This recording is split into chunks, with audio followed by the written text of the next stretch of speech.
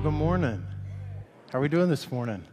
Hey, my name is Jeremy Sims. I'm one of the pastors here, and I'm excited to be a part of this series, Everyday Prayer, with you this summer series, which is I was thinking about it. I think we've done a summer series where we did a deep dive into a book for over 10 years now, which is really cool. So if you're following with us and been reading the book of Psalms with us this summer, that's what I'll be preaching on. Before I do that, I do want to mention a couple things. One, tonight is Soak. And Soak is, for those of you that don't know, if you've never participated with us at Soak, it is an in-person experience only, but it is 10 years ago this year, Pastor Jay got with us and we began to dream up this idea of getting together as a church body and hearing the direction of God for our church together and worshiping and praying together. And that's what it is. It's worship and it's prayer. And so I'd like to invite you to that tonight. It's at 5:30 right here.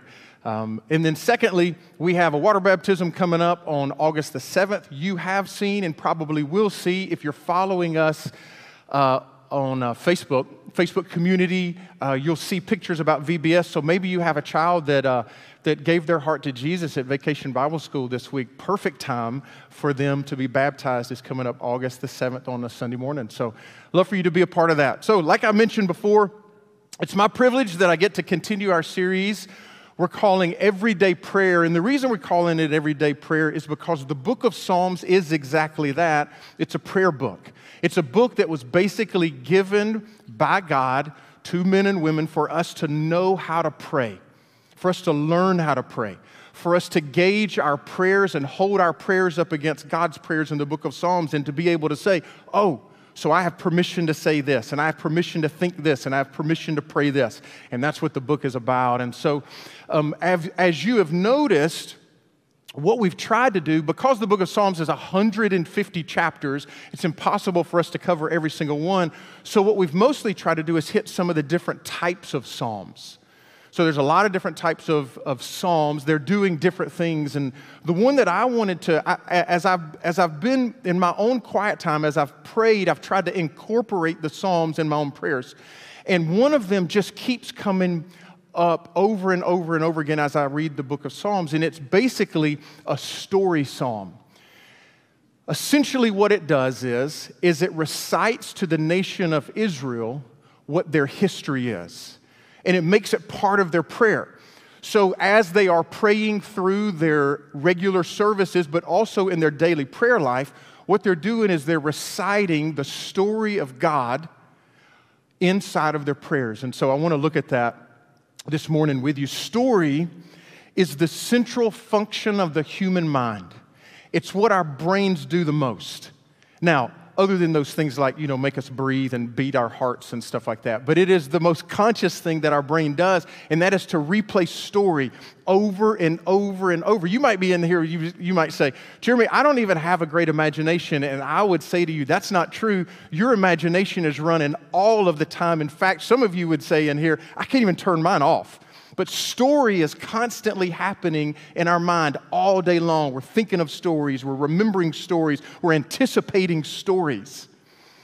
In fact, we turn everything in our life into a story in order to make sense out of life. We dream in story. We daydream in story. We remember. We anticipate. We hope, despair, believe, doubt, plan, revise, criticize, construct, gossip, learn, hate, and love, all by story. Everything that you think goes through the filter of your imagination and is attached to a story. A good story can do what no other method can do. And at the end of the day, Scripture is this grand story. It's filled with all types of literature, but at the end of the day, it's a story. From the moment that it says, in the beginning God said, to the end where God said, all in between is this grand story. And it all points to the message of God's goodness and His plan of redemption for the entire universe. The shortest distance between you and truth is a story. That's why we love stories so much. That's why you watch the television and you read books and you watch movies, is because we love stories. Whether it's fiction or nonfiction, we learn things about ourselves and we learn truth. Several years ago, it's been quite a few years ago, I noticed that I was watching a lot of the TV channel AMC. Y'all ever watch AMC? I was watching AMC because there were three storylines that were happening, three shows that were going on. And the more I think about it, the more I think, this is crazy that these were the three most popular shows in the nation at the time. One of them was a setting in 1940s, 1950s marketing up in New York City. A little show called Mad Men. You might have seen that. And then there was another show. This was crazy. This show was about a teacher who found out he had cancer. And I can't explain this because it doesn't make sense, the leap that I'm about to make. But he found out he had cancer, so he started selling drugs. And a little show called Breaking Bad, you might have caught that. And then there was another show that came out. I don't even know how this works, but they did like 11 seasons or 10 seasons. Like, that's a lot of seasons, right? And it was a little show set in the setting of a zombie apocalypse. You might have seen that before, called The Walking Dead. But all three of these shows were going on, and they were when I think about it, they were the dumbest settings for anything. But what made them work and what made AMC the most popular cable channel in the history of America was the fact that they could spin a good yarn and they could tell a story. And it became unbelievably popular. Story is the primary way in which God reveals truth. Now, in America, we would probably think that he would reveal truth by like these bullet points. God is this, and he does this. But that's not the way that we learn who God is and what God does. The way we learn who God is and what God does is by our own experience of him or of someone telling us of their experience of him. And that's called a story. You and I experience God the most deeply inside of story. So everything that you believe, everything that's core to who you are is because of a story. So I'll tell you a few things. I believe that school teachers are for me and they're good and they want to see me succeed. And that's because I have a story of teachers that have done that for me. And so it's part of what I believe. I believe that baseball is the greatest sport ever invented in the history of the world, and that is because I have a story. I believe that backpacking, like going out, not in July, don't get me wrong, I'm not an idiot, but I believe that backpacking is one of the greatest ways to experience the presence of God that you can have.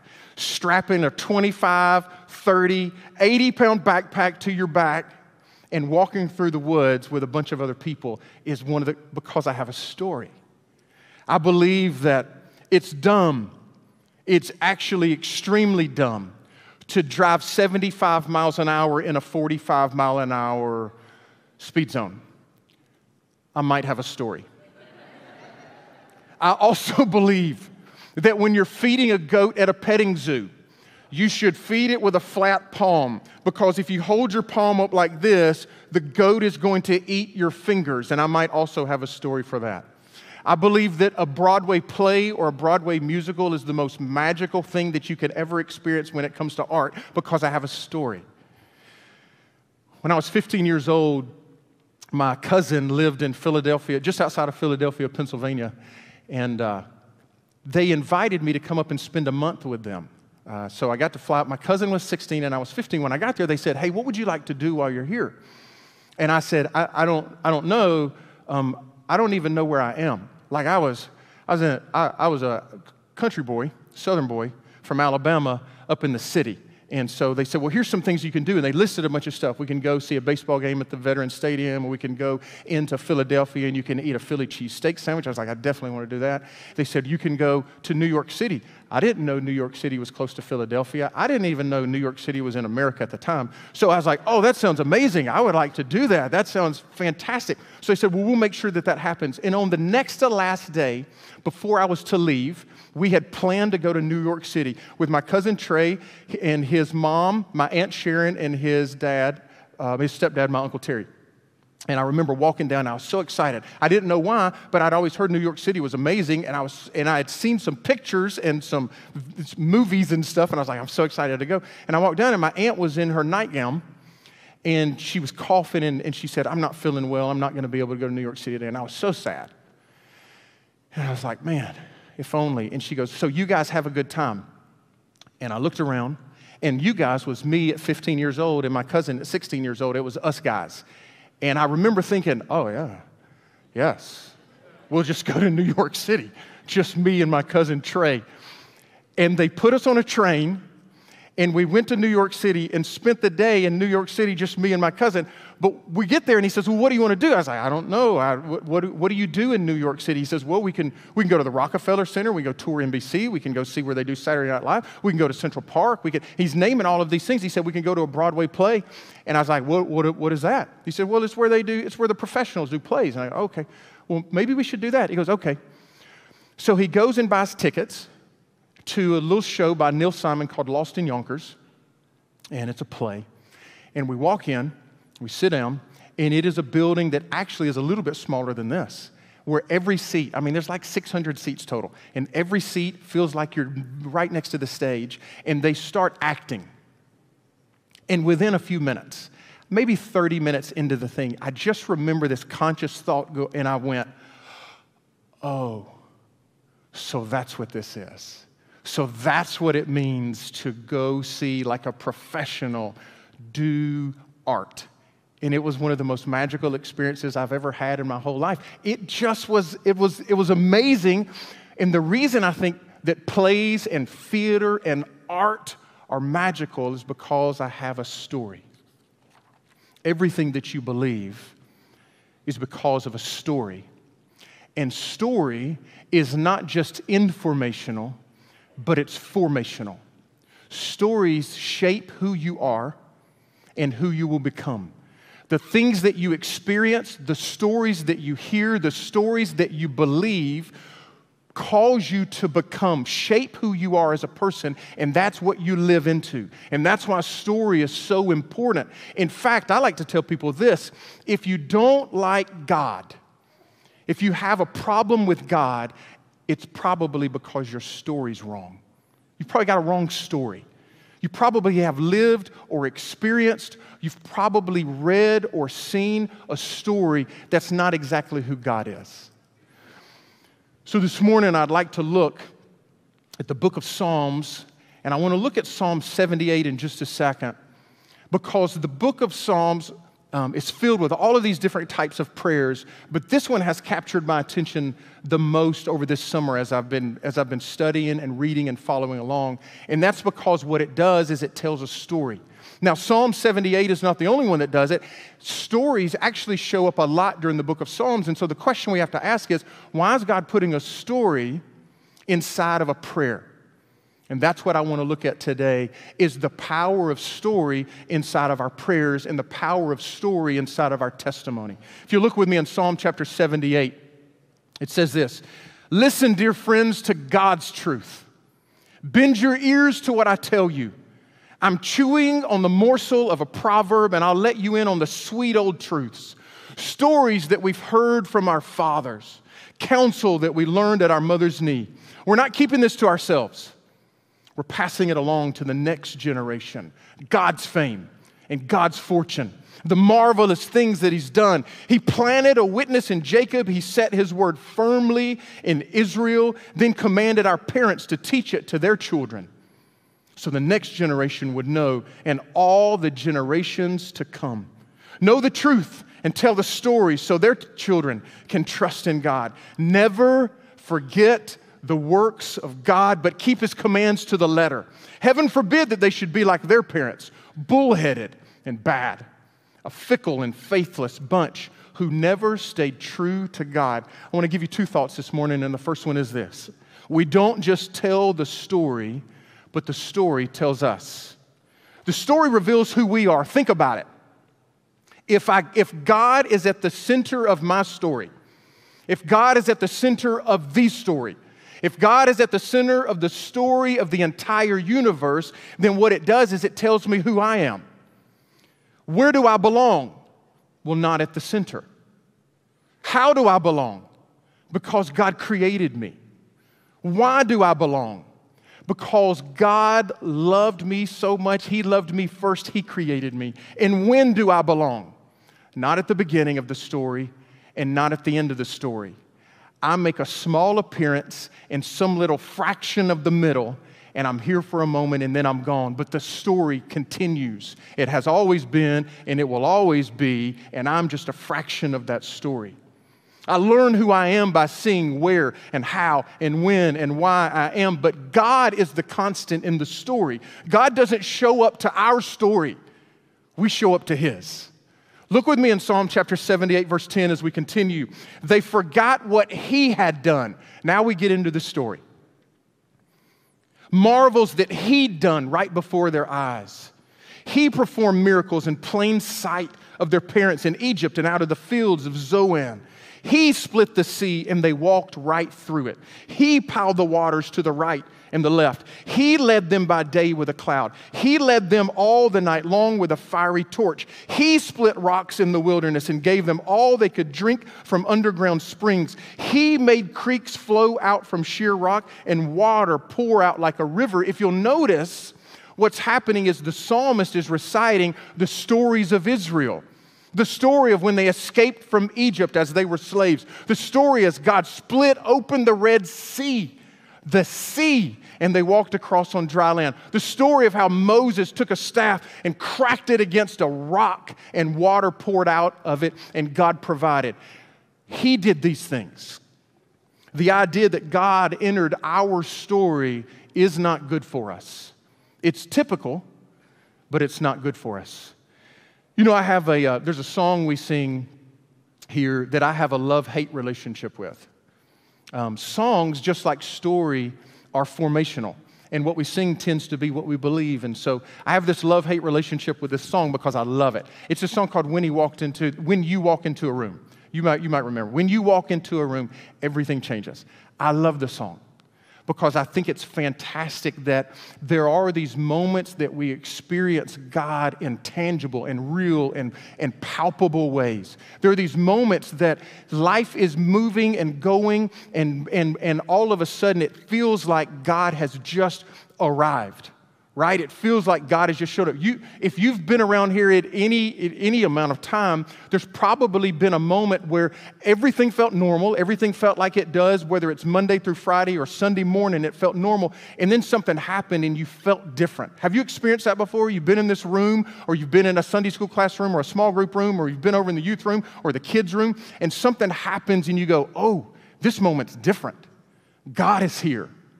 So I love that idea because there is this reality that it feels like something bigger or more sacred or something's happening in a moment. So I love that, but on the other hand, I hate that. Because God doesn't like walk into a room. God's everywhere. Have you been paying attention to the James Webb Telescope pictures that have been coming in? I was looking at those this week and I can't get my brain wrapped around it because it's just enormous. I remember the very first picture. Did you see it that came in? They said basically what it was, the periphery was that if it was like holding a grain of sand out from your body like this, and that's what the picture it had captured, and the telescope had captured 5 galaxies in that one picture. 5 galaxies. Did y'all see this? If you haven't seen it, you have to follow NASA, because if you want your mind blown, you have to follow NASA. So I was looking at it and I was thinking, like God did that, like 5 galaxies. You know how big a galaxy is, right? They say galaxies have somewhere between 100 and 300 billion stars in one single galaxy. You and I are in a galaxy. We just so happen to be in a solar system, and we're in one of those planets inside of our solar system, and we have one star. Earth and Mars and Jupiter and the other planets. We have one star. A galaxy's like 100 billion stars. And in this picture that took, it was like, that's 5 galaxies. And there are somewhere between 100 and 500 billion galaxies. And get this, no surprise, the universe is expanding every moment.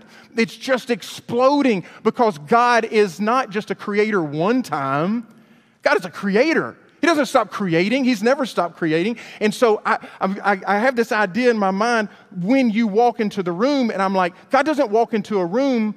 God fills every space in the universe. God is everywhere, all of the time, in past and present and future. He fills it all. But the song sometimes makes us think that, like, we're here and we start doing something that God says, ooh, I want in on that, and he comes in. And that's not what church is at all. That's not what we do. We don't start anything. We don't end anything. We join in an eternal anthem, a chorus. We join in with angels that have sung for eternity. Glory to God in the highest. Glory and honor, blessing and power be to our God. We join in on that. God doesn't walk into a room. We join in on God's story. The second thought is this morning, and that is we can't leave out the dark chapters of the story. We can't leave the dark chapters out of the story. The story of Scripture, if you've read it, you'll notice very quickly that God has no problem airing out the dirty laundry. It's full-throated, it's no holds barred, it's a description of the life of following God. There are no perfect characters in Scripture except Jesus. They are all flawed, all of them. Listen to this: Adam, the betrayer; Abraham, the liar; Moses, the murderer; Jacob, the deceiver; David, the adulterer; Peter, the denier; Paul, the persecutor. Like, they're all broken. They're all messed up. It's in the book, and there are no places to hide. Look with me at Psalm chapter 78, verse 17. All they did was sin even more, rebel in the desert against the high God. They tried to get their own way with God. They clamored for special favors, for special attention. They whined like spoiled children. Why can't God give us a decent meal in this desert? Sure, he struck the rock and water flowed. Creeks cascaded from the rock. But how about some fresh baked bread? And how about a nice cut of meat? Why does God want Israel's repeating the dark parts? Why is God concerned with putting all of the dark stuff in Scripture? Why is that important to God? And why does he want us in our prayer time repeating the dark parts of our story? Because there's only one way to tell the story of amazing grace. You have to also tell the story of undeniable hypocrisy, of astonishing backsliding, and staggering God-forsakenness. There's nothing amazing about grace that hides the secrets that you're unwilling to place at the feet of a merciful God. Amazing grace is only amazing, and it's only grace because there's something that God had to save us from. There's something that God had to rescue us from. And God wants us to repeat it to ourselves in our prayer, and he wants us to pass it on to the next generation. He wants us to tell the story of who we were and what happened when God rescued us. He wants us to repeat the story of what we did, not to glorify those things, but to be able to show the heavy weight of the price that was paid and the enormous gift of grace that is available to every person in this room. There is no person so dark, there is no sin so great that God says, whoa.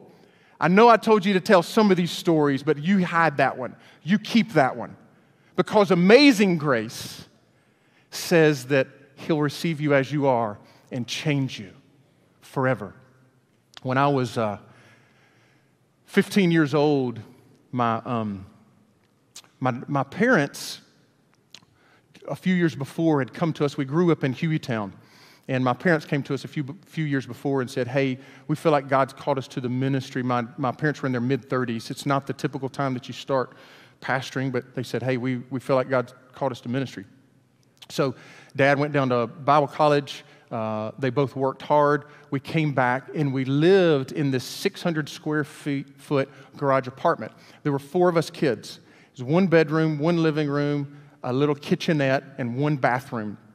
The thing that I remember the most about the bathroom was the shower head was basically a pressure washer. Like you just had to get in there and just kind of tiptoe around and just be like, okay, I got that. All right, here's this. So it was. I remember that the most.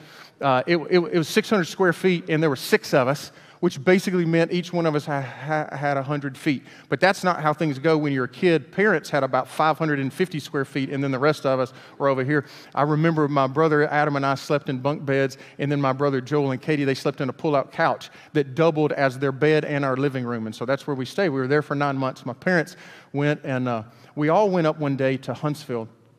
And my dad was going to, what was called try out for a church. You guys probably don't, if you've been at Kingwood for a little while, you really don't know what tryout is. We hadn't had anybody try out in this church for 48 years. My father-in-law, Ron, was pastor for 35 years, and Jay's been here for 13 years, and y'all don't, so what happens, I'll just let you in on an odd little secret. When you're candidating for a church, you go try out at the church. And to try out means whatever you think your gift is, you do that. So if you try out to be the music pastor, I didn't try out to be the music pastor. I am the music pastor. I was appointed the music pastor. Like they said, nobody else wants to do it, you're it. So I was like, all right, I'll be that guy. So what happens is you go and you preach. So we went up, and you have to understand this. As a kid, I'm just old enough to realize the importance of this moment. Like, we're going to go up, and they're going to interview my parents. We're going to go out to eat. My parents had threatened us. They're like, the way that you normally act at meals, do the exact opposite. All of the time, don't talk. Wipe your mouth once in a while. Just like they're just trying to prepare us for this. And so we go out to eat. And then the other thing is my dad's supposed to preach, because in pastoring, that tends to be a decent amount of what you do is you preach. And so Dad was going to preach Sunday morning, and I remember he preached a sermon, and I remember being so scared. My palms are sweaty because I felt the enormity of the moment. I was like, man, he's preaching, and if they like the sermon, they're probably going to vote him in. If it's a lousy sermon, like if he shoots a brick, if he doesn't do well, if this isn't one of the better ones, we're going back to the 600 square foot garage apartment and the pressure wash shower head. This is important. Like, maybe we can get a house. Like, maybe I'll have a bedroom. Dad, you got to preach good. And I remember the sermon was good, but I don't remember nothing about it. I just remember oh, that was good. I think maybe I don't know what they're looking for, but I laughed a couple times and I felt goosebumps. Maybe that's it. So he was supposed to preach Sunday morning, and then he was supposed to preach Sunday night. So Dad gets up on Sunday night, and he did something so stupid. My dad gets up and he says to the church, you guys are going to vote for me when I finish this sermon. By the way, that's what they do. I told you 48 years, you guys don't even know what that, but you vote on these, like you go, all right, I liked him, yes or no. It's like a presidential race or something. I don't know. So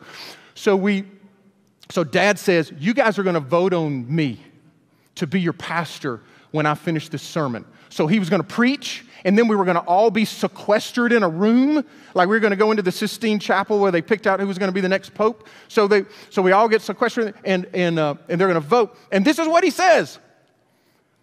You're going to vote on me to be your pastor. So I want to make sure that you know who I really am. And I'm going to tell you my story. And I went, oh. We're going back to the pressure wash shower. Because my dad didn't give his heart to Jesus until he was a young adult. And he just was wayward for a little while. And I was like, well, maybe he'll leave some of that stuff out. And he didn't. I remember a lot of it. I remember as my dad stood up there and he said,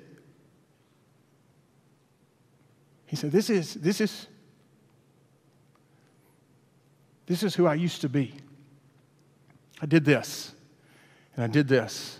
He didn't glorify sin in any way, but he set up Amazing Grace. And he said, that's who I used to be. And God saved my soul, and I'm called to pastor, and I know it as much as I've ever known anything. And if you want me, this is who I am. And he didn't hide the dark chapters, because it's the dark chapters that make us human. It's the dark chapters that make us real. It's the dark chapters that make us a candidate for amazing grace. You can't hide the dark chapters of your story. Your coworker needs to hear it. Your waitress needs to hear it. Your kids need to hear it. You can't hide from the dark chapters, because if you hide from the dark chapters, then we never get to experience or hear about amazing grace. You have to tell your story. You got to let us in on your story, because God said it was so important that I'm going to make it part of our prayers to recite the story of who I was and now who I am.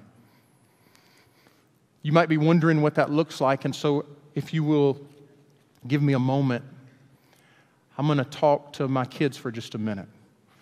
3 of my 4 kids are in the room, but all of my kids that can understand the words that come out of my mouth are here in this room right now.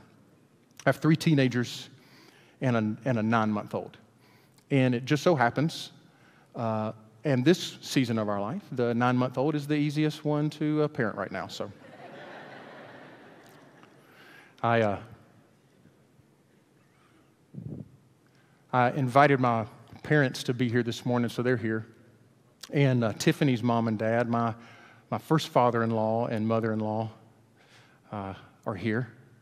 And Hannah's parents were going to be here, and they sent me a picture of a positive COVID test this morning, and I said, yeah, don't come. That would be bad. Don't show up. So they're online right now, so Mark and Sherry are here also. And I want to talk to my kids just for a moment. So I got 2 here and another one somewhere. I think he's in the back. Oh, he's playing guitar. He's playing guitar this morning, so he's in the back. But you'll have to bear with me. I might tear up a little bit, because this is an important moment of me sharing part of our story. There he is. Hey, now that you've made a grand entrance, I'd like for you to come all the way down here. Come on. Braden Daniel Sims. He was like, there's no way he's talking to me right now. Yes, Braden Daniel Sims, born January the 3rd, 2008. Keep on coming, buddy. Keep on coming. That's what you get for having to go to the bathroom in the middle of my sermon. Like I was preaching, and he was like, I've heard everything you have to say. No, you haven't. Why don't you do me a favor and go sit over here by your sisters? Yeah. This is the walk of shame. Could be the walk of fame. If only you had just been where you were supposed to be, none of this would have happened. But here, I don't know why you're talking back. That's the issue with teenagers. The problem is I have a microphone and you don't. I wish that worked that way in the house. I wish I could just get on a megaphone and be like, listen to what I say, and my kids couldn't talk. Anyway. My earliest memories of my life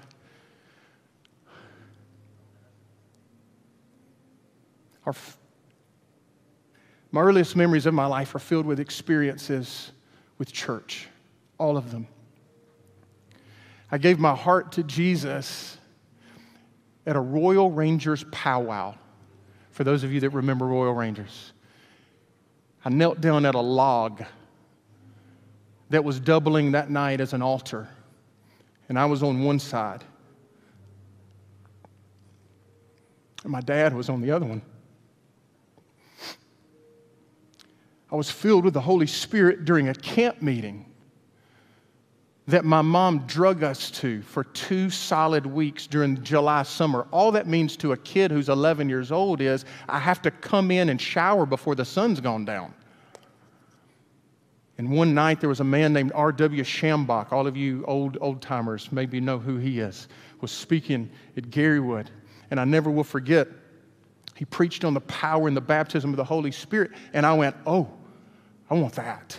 And he said, come back tomorrow night and we're going to pray. And I went, I'll be here. Mom already said we're coming every single night. There's no, I'll be here. And I sat on the front row, and I don't remember what he preached about that, but I still remember he said, come down front. And I walked to the front, and I stood right there and received the baptism of the Holy Spirit. I was called to ministry on a hot and sweaty concrete floor at summer camp, crying out, saying, God, whatever you want, I'll do. And I heard him say, hey, why don't you go be a youth pastor? I think it was God, but if it wasn't, I am very stubborn. That was 1994, and I've been doing this for 24 years. I met your mom at Preacher's Kids Camp, PK Camp. That's a thing. That's a thing. If you're a preacher's kid, you realize why we need our own camp. It's like extra supervision or something. I dedicated every one of my 4 children right here on this stage. I've served under 5 pastors, and 3 of them are in the room right now. My dad, Ron, and Jay. I've watched my children. I've watched each one of you find and experience Jesus in this space, in this room, and in that room, and in that room, and in the bayou. The bayou. We had your mom's funeral right here. I met your stepmom and married her right here. The Church of Jesus Christ has been so good to us.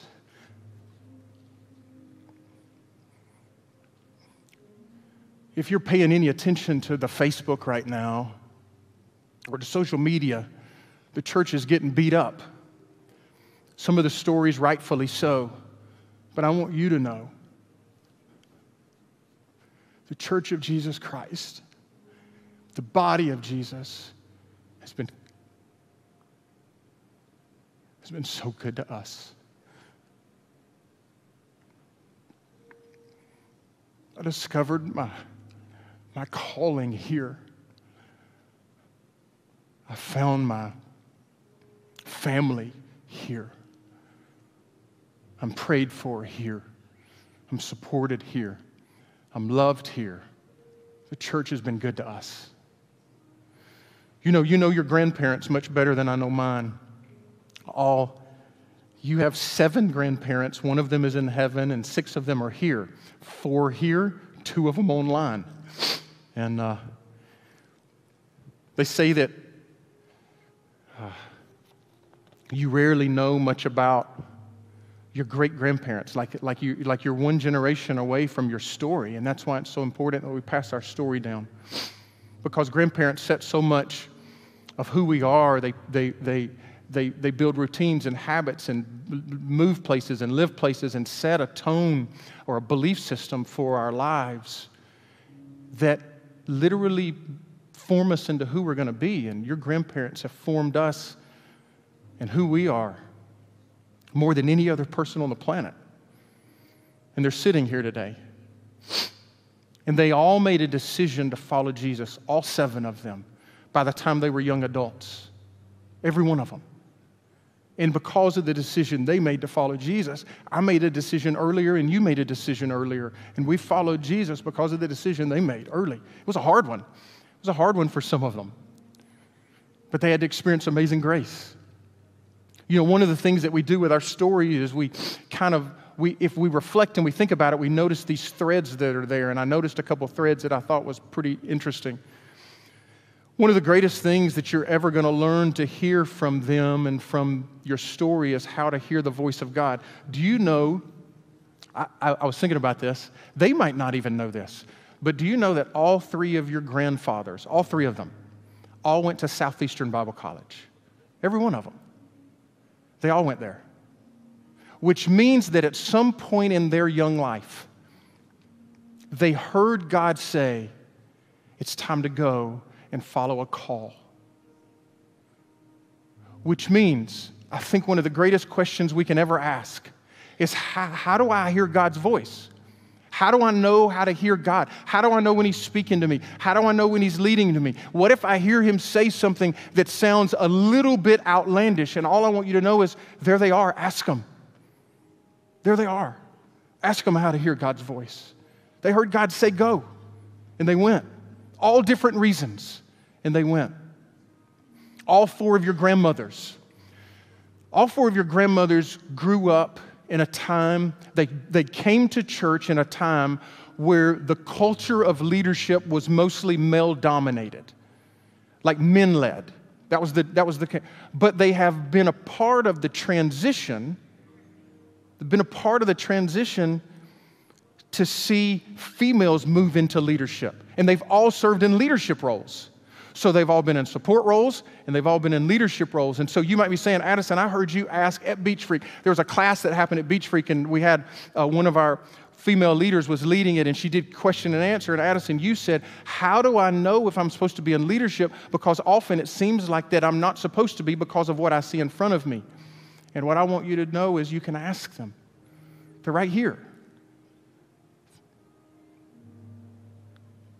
They know what it's like to hear God say support, and they know what it's like to hear God say lead. They're here. That's what telling the story sounds like. You tie these threads together of things that are seemingly coincidental from the outside, and as you put them together, you go, wait a minute, that's not by accident that happened. It's not by accident. As I go through these ways that the church has been so good to us. We needed the church. We needed you. And you have been so good to us. It's not by accident. But you've got to tell the story. It's part of your prayer. It's part of your testimony. In Revelation chapter 6 says, they overcame by the blood of the Lamb and by the word of their story. The word of their story. That's how you overcome this crazy world we live in right now. Your coworker needs to hear your story. Your waitress needs to hear your story. Your kids need to hear your story. The world needs to hear your story. Facebook needs to hear your story. Stop clogging it up with stuff. It's your story. That's what, like, you've got the greatest mouthpiece in the history of the world to share your story. You don't have to tell us how much you hate the president or love the president or like the old one. We don't need any of that. What we need is your story. We need your story. None of us need to know what the gas price is today. We're all filling up our tank. We need the story. Tell the story. Tell the dark chapters and tell the amazing grace. Tell the story. The Psalms are filled with the story of the nation of Israel as they went up and down and up and down, and God stayed steadfast. He was merciful and gracious and slow to anger and abounding in mercy. And that's your story too, because we all do this. We all go up and down. And God is merciful and gracious and slow to anger and abounding in mercy. Tell that story. That's the story.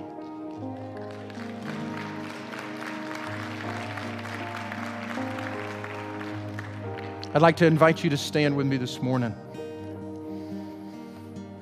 And I've asked our team to sing an oldie. Not because I'm very young, but I've asked our team to sing an oldie that might just say, this is my story. Can I pray for you this morning? Today, Jesus, this room is filled with stories. Stories of waywardness. Story of blaspheming, stories of God-forsakenness, stories of backsliding, stories of sin, and stories of celebrating sin. But God, you came with much more grace, and this room is filled with amazing grace. There's not a person in this room that hasn't experienced your amazing grace or that can experience your amazing grace. It is available today the same as it has always been available. You offer grace at no cost. Just receive. Today, would you entice us and incite us to tell our story?